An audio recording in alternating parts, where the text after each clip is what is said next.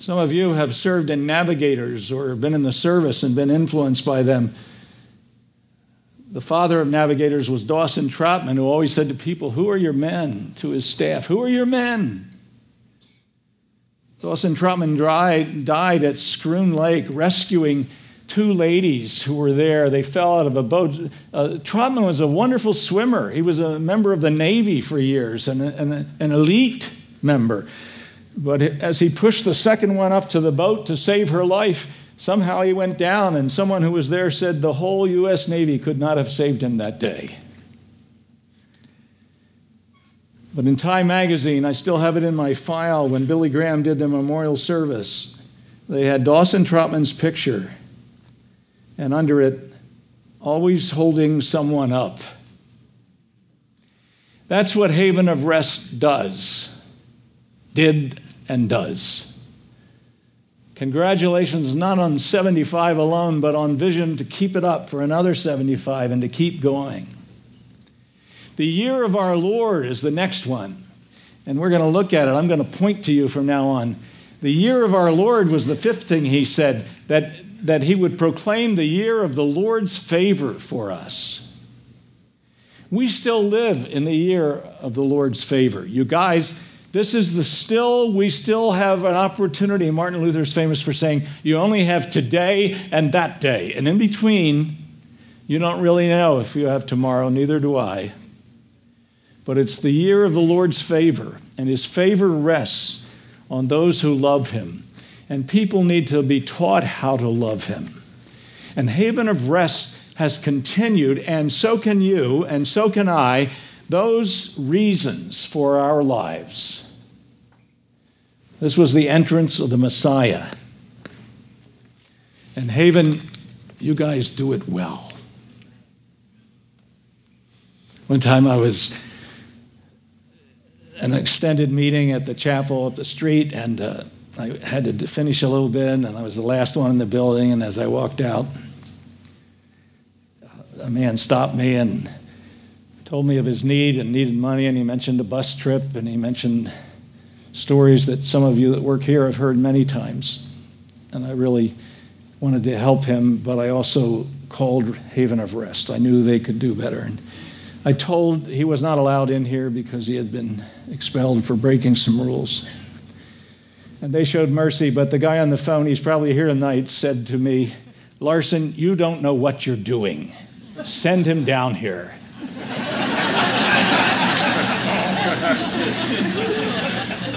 And after I told him the story, he said, "You don't know what you're doing. You guys do know what you're doing. Thank you. You're doing what Jesus Christ came to do." If you summarize his life, you would say he was serving God, the God of the universe. How do you do that? He just told us. People. Well, wait a minute. What about big meetings? Yeah, go ahead. Have some. People. Love for the losers. Special care for the needy. Sight to the blind. All those things. Serving God. That's how. I shift to something else.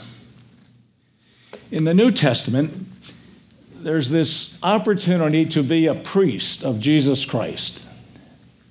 In the Old Testament, you had sin offerings. There were a number of those, 4 or 5, and they always involved blood. And you'd put your hand on the head of the lamb, son. Put your hand on the head of the lamb. You participated in a sacrifice. But you also could give a thank offering. And it was some of your corn from the field. It was one of your cattle, just to say to God, "Thank you very much. You have given us all that we have." In the New Testament, there are still 2 kinds of offerings. No longer do we have priests, though, in the sense they did in the Old Testament. You go directly to God. Do not pass go. But there's one sin offering when Jesus Christ died. The whole book to the Hebrews was written to say, once for all, Christ died for our sins. Did you give thanks today that when Jesus Christ died, all of your sins and all of the sins of the clients here and all of my sins were put on his back, so that he cried out, "My God, why have you forsaken me?" He was paying the judgment for Adam and Eve and David and Bathsheba and me and you and everyone that walks these streets. And when you put your faith in him, not just acknowledge he lived, demons acknowledge he lived. Oh, yeah. You say, I believe in him and I know I need a Savior. His judgment counts for you, and his righteousness, the second part is just as important, his perfect life covers you. Whoa. So that when you live in Christ, is he your Savior, your Lord? All your sins were judged. All your righteousness is from him and covers you. And now we're to live this way, so we don't have to present a sin offering. It is finished. But that was pointing at the screen, not back there. Here are the 5 New Testament sacrifices, all listed that way by priests. 4 priests, for me, for Haven of Rest, for you. Present your body as a living sacrifice. That means you live for Christ and live in combination. Hebrews 13 says 3 sacrifices: praise, do good, and give your money. And then there's one other in Romans, the sacrifice of converts. And those are the 5 duties of a New Testament priest, continuing the work of the Messiah. Now, if you're a priest, you go directly to God. You're a believer in Christ. There are 5 duties. I think that's all there are in the New Testament, with a lot of subtitles. 5 duties, and Haven of Rest majors on 3, 4, 5. That's what you do here. You do good, and we help, and we're a part of that. You do it individually, but you do it to reach special people through this ministry. You give money to help things happen. Big project tonight to help with better facilities updating. And converts is always at the center of it, to know who Jesus Christ is, not just get better or get eyesight. So not only does Haven, for 75 years and 75 more to come, I hope, whatever we have, do the work of the Messiah. He majored on that. I wish he would have said, so do you. Have a kingdom, have a president in every company, in every country that honors you as Lord. No, he said, I'm here to help the little people because they're not little in my sight. And we can do that too, and that's what Haven does. So in many ways, it's serving God by serving people. They go together, but you don't just, the person who just gets away, I understand monasteries, but the person who just gets away to serve God and know him is missing the call to everyone here and to this mission and to every church and to every person. Do better, everybody. Smile more. Give a tip to the guy cleaning the restroom. Help somebody across a bridge of racial or ethnic or poverty. Help this place do even better for all of that. Just last week at breakfast with a man who was grappling with his commands in the Bible, said, how in the world can I love everybody? I said, you don't have to. The only ones you have to love are the people you know and the places you go. And you can do that, and I can do that.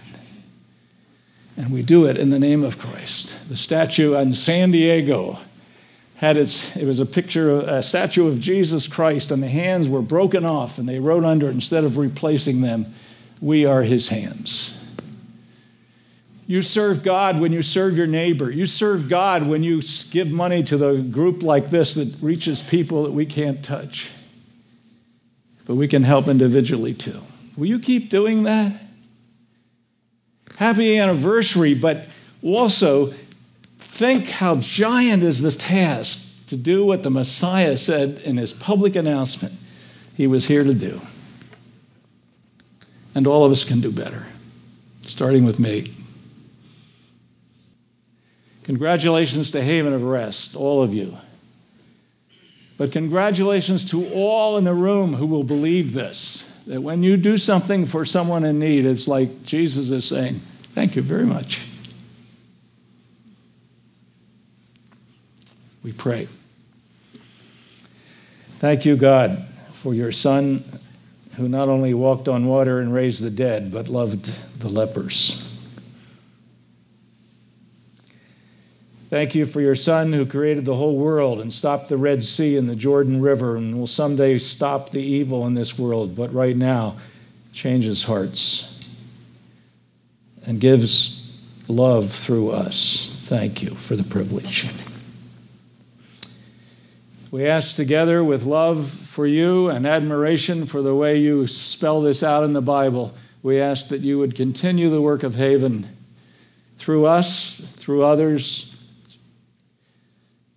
until Jesus Christ finally says with a shout, enough,